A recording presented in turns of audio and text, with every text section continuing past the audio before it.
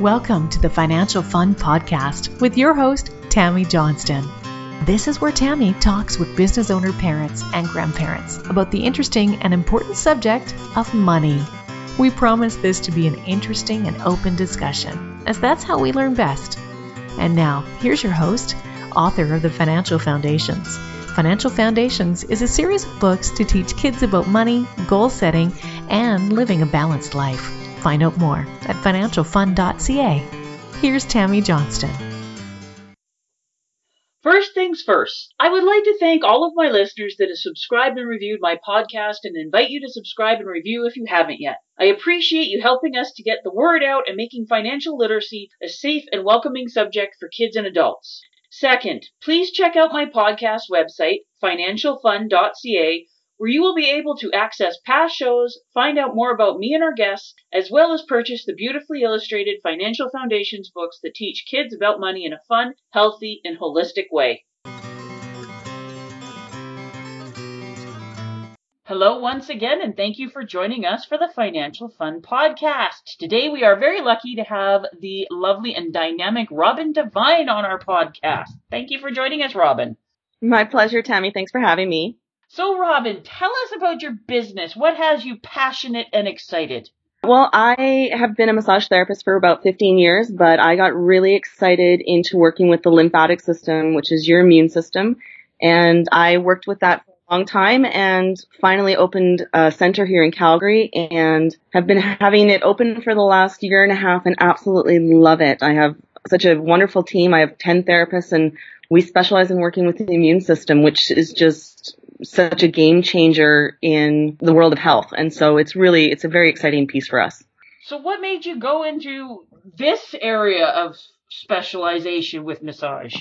You know, there's not a lot of people that do this. It's kind of an odd specialization. A lot of massage therapists go into myofascial or start working with joint issues or neurological conditions, but we're an oddball in the world and we love that. So we're the only specialized clinic in Calgary that does this and it affects so many people. And so it's really something that can be treated to almost everyone, but, we love it. Absolutely. Well, the lymphatic system is important. It runs through everything. It moves everything. And if it ain't working well, you've got problems. You got that. Absolutely. And what's your family situation, Robin? I've been married for the last, 17 years. And we have 3 beautiful children. We have a 10-year-old son, who's on the autism spectrum, but very high functioning. So we're very lucky and get to live with that experience and that adventure every day. And then we also have twins. We have a 7-year-old twin, boy and girl. So, and they're just starting first grade and, life is getting exciting now. So. I think your life has been exciting for a while, having a child on the spectrum and then twins. You are a brave, brave woman. You know what? You just do what you have to do. There's no ways around it. So it's been a really fun adventure and I'm very lucky because I have a very supportive husband who loves being a dad and loves going on the adventure with me. So I'm very lucky that way. That is very, very good. So what are some of the lessons you learned about money as a kid? Well, it was unfortunate because my parents sort of came out of that post-World War II life. So there were always a lot of taboo. You weren't supposed to talk about money. And what I learned a lot was you had a bank account and you put money in there and you saved it. And you hoped that you were going to have enough when you needed it. And that was, unfortunately, the massive amounts of lessons I learned about money. It was something that wasn't really well discussed. There was a lot of tension around money when I was growing up. There was even times where I had to, lend money to my family to be able to do stuff because we just, my dad was an entrepreneur as well. And there was just always so much stress about money that it was just something we didn't talk about. And so that really made it nerve-wracking, leaving the nest and starting work on my own. And it was really much a trial and error kind of thing. And that was very, very common for a lot of us growing up. Money, you just don't talk about it. It is such a taboo subject. Was it the same for your husband when he was growing up? He he was an only child, and so he had a very strong relationship with his parents. He was able to have, I think, probably more in-depth conversations about it. But again, they were entrepreneurs as well, and they moved around the country a lot. So I actually don't really know a lot about the details of his financial childhood because it was very different. And we both have stories of our parents working extremely long hours. And I don't think anybody does that by choice, unless it's obviously because of either a passion or financial need. Yeah. But we both have stories of, mom working all day long and getting home late and having to move to get a new job or something like that. So, it's again, we don't really discuss the money feature, and we keep it very safe. And how is that affecting how you guys are raising and having the conversations or anything around mom? Because you're an entrepreneur. I don't know what your husband does, but how is that now affecting how you're parenting with your kids? Well, for the first about 10 years of our marriage, we didn't have children. So we were just sort of doing our month to month, and then we started getting some financial education, and we reached out because we're like, we're not going to be able to carry ourselves into our senior years or into retirement. And so we started, reaching out to financial advisors and trying to learn as much as we could, actually to the point where my husband decided that he wanted to go into the financial industry. So it's kind of great because he's kind of a financial educator now. And so when we're working with our children and talking about finances, we try and take a very open stance to it. And I think that's just because of how closed off it was to us when we were kids. So there's a lot of, when there's money that's available, we talk about how it's being dispersed and why we're making those choices instead of just, we need it now, we got to take it out. And are your kids to the point where they're starting to ask any questions, being 10 and 7? Holy crow. I didn't expect it to happen as fast as it did. And I think it's just because, the toys that everyone's playing with these days is not, the cute little Barbie dolls that I was playing with when I was 7. It's an iPod, and it's an iPad, and it's a tablet, and everybody wants the new Nintendo Switch. So then you're talking about the costs of all these things, and of course the kids are like, well, can't you just buy it? Yeah. So, and we're all about, giving them some funds to be able to play with, and we have things that they do around the house to earn a little bit of money. And there's ways that they can, accumulate a little bit more. And we try really hard to give them options. And we've tried to do that ever since they were small.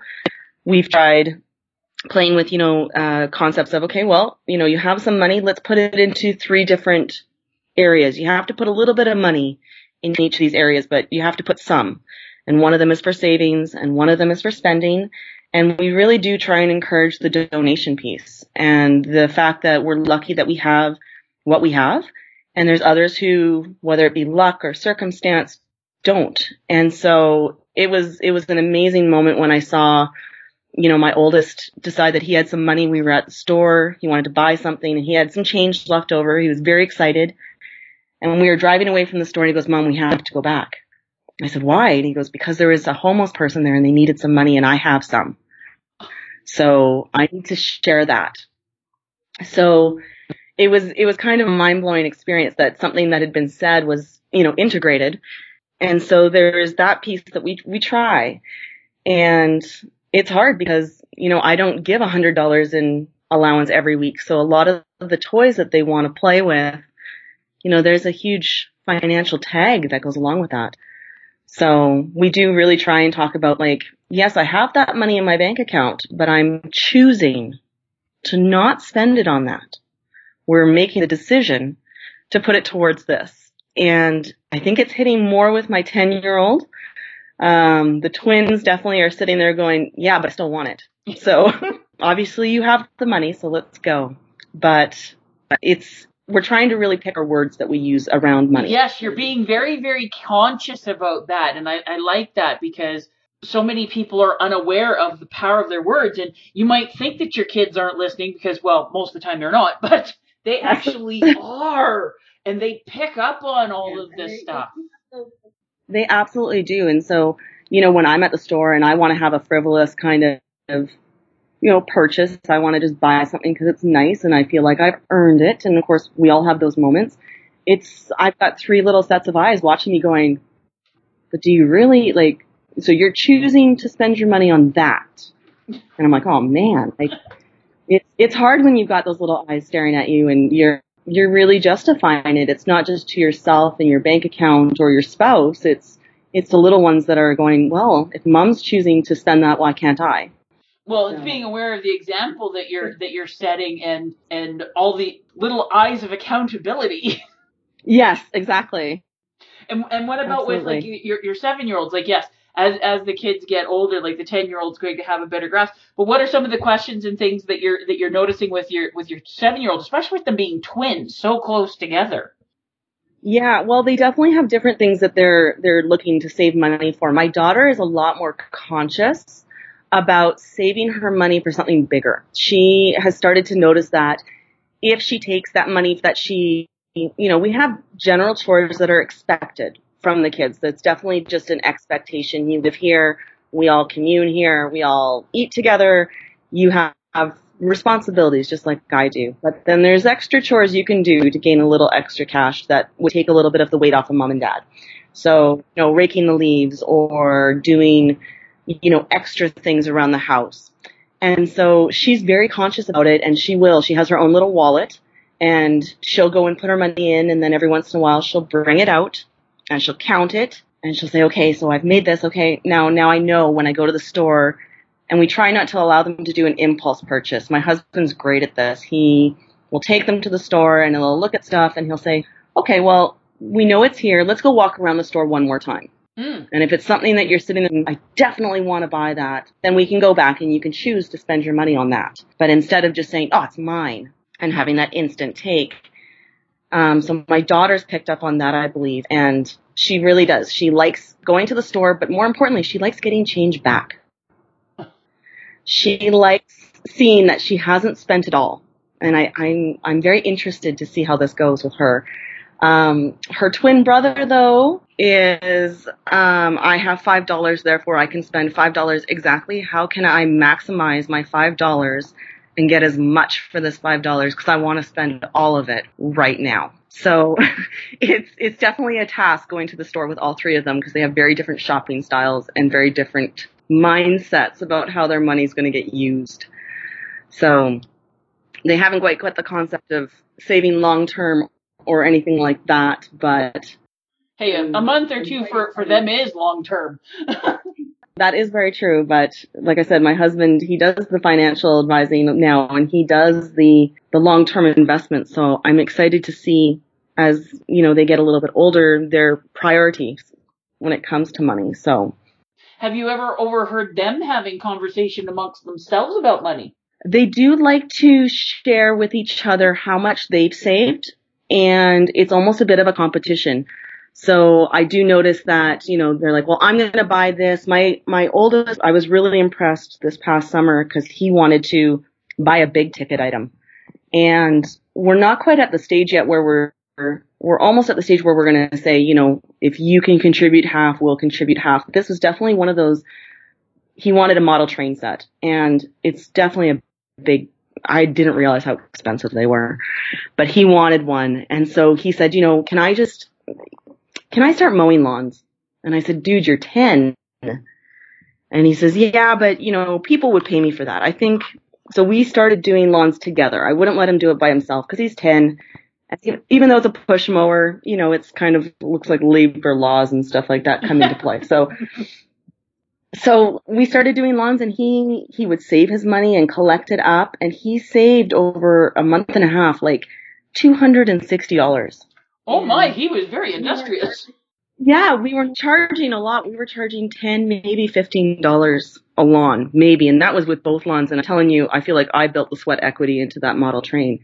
But he was very proud of that, and he would talk about it with his brother and sister about how he had saved this money and he was using this effort. And what was I think the most interesting was once he got that train, he was setting it up and he started playing with it like it was a toy, like he was 5 again. And a piece went off the track and broke.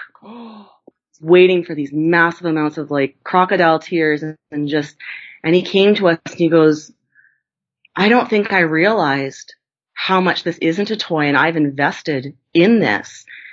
And he goes, I have no one to blame but myself because I did play with it too rough and I know how much that costs now. And it was that realization that it wasn't just something that he could treat and mistreat. And we've seen a lot of pride taken around that piece because he worked really hard to get that train set and he has now put it in the basement. He doesn't want the twins to touch it. He's nervous about it a little bit. He still plays with it with a lot of joy, but he is very cautious about it. It's not something he can just, run off the track and watch it crash and be excited about the explosion or what have you, right? It's very much a sense of pride. So that's been really lovely to watch as well, because that definitely wasn't there before. Yeah, that's huge because, like you said, he worked. You put a lot of sweat equity in too, but he worked for it, and he's starting to understand that yes, when you put in the effort and stuff, it has more value besides more than just the money. Yeah, and he's even gotten to a point where if we go out for dinner, and we're very conscious about we don't go out for dinner very often. If we do, we try and go somewhere where kids eat free or whatever, to try and make the most of our money. And there's times where he'll be sitting at the table and he'll look at me and he goes, but Mom, we could have made dinner at home. Like, why are we choosing to be out for dinner? And we'll say something, it could be it's the last day of school. It's a special treat. Mommy and Daddy we've looked at it. We've made our choices. We've decided that this is something we want to do. And it's a special treat. Yeah. He'll sit there and he'll ponder it for a while and he's like, okay, but I don't think I need the special drink tonight, or I don't need, he's starting to look at the cost of things and realizing the value to each dollar, which is, I don't know, sometimes you don't want them to stress about that when they're kids, but I get that feeling that having that awareness is more valuable in the long run. Yes, very much so. And I enjoy the fact that he's contemplating those things. So, I think I'm liking it so far. Well, a lot of people don't get that message until they're definitely adults, or a lot of people don't get that understanding at all. So he's way ahead of the curve on that one. Well, I would rather have those little consequences now and those little learning curves now, because when my husband has a great story of, when he finally had the money and he was, rolling in it when he was, single, he bought a car and it was a beautiful, beautiful car, and he lost his job and he ended up going into a bankruptcy situation because he didn't realize the cost and effect of money coming in, money going out. Yeah. So there's a bit of an emotional tie, I think, for my husband as well, to make sure that, we have these little losses and these little frustrations and stresses when it's not a big situation, right? It's little losses. Yeah, exactly. So if you and your husband could make sure that your kids understand 3 lessons about money for when they move out and are adults and all that, what are the 3 things you guys want your kids to know? I think probably one of the first ones we would have is that, money doesn't come as easily as you want it to. And when you have it, it's a great time to save it and to plan with it. And spending seems like the easiest thing you could possibly do. And especially in this day and age, there's every opportunity to spend it. And there's every opportunity to spend money that you don't even have. Even scrolling through Facebook, it's like temptation at every bloody corner. So, when money is there, it's not the opportunity to spend, let alone, just buy. It's to save that and to use it in the long run, because you never know when it does run out. We're very much about, it's important to make sure you have yourself covered, but there's times where you can help others. And so we both have this in our lives where, things obviously like charities or personal situations with friends or family, where if something strikes you dear and you can help somebody else, that's an important piece. And I think the more we get into technology and we isolate ourselves from everyone else, it's easier and easier to just always spend that money on yourself. So, we are not a part of a church. We don't have a denomination that we follow. And if somebody does and they give that money to the church, phenomenal. For us, it's, looking at the community around us, whether it's, kids sports or charities or homeless or what have you, is that if you have the means to help others, you should. And you can, and it's a good thing to be able to help the world around you. So we really work on that a lot. And so I'd say probably the third thing is to not be overly frivolous, is that, having something that's pretty and shiny, and they're learning this already, is that pretty and shiny thing can break and be pretty useless pretty fast. So we choose to invest and put money into items. They're watching us right now having to price out new windows and, maybe getting a new bathtub or something like that. And it's not just something fun and shiny that we get to play with. It's something that's functional. Yep. So they're starting to see those things already. And I like watching their ways of, we could go to the dollar store and get 5 things with this $5, or I could save my money and get something that's going to last a little bit longer and will do me better in the long run. So that's probably our big things we try and push with the children. Very good lessons. Well, thank you so much for taking time out of your day to be with us. It was great having you on the podcast. Thank you so much again. I really enjoyed chatting with you. So thank you. All right. Have a wonderful day.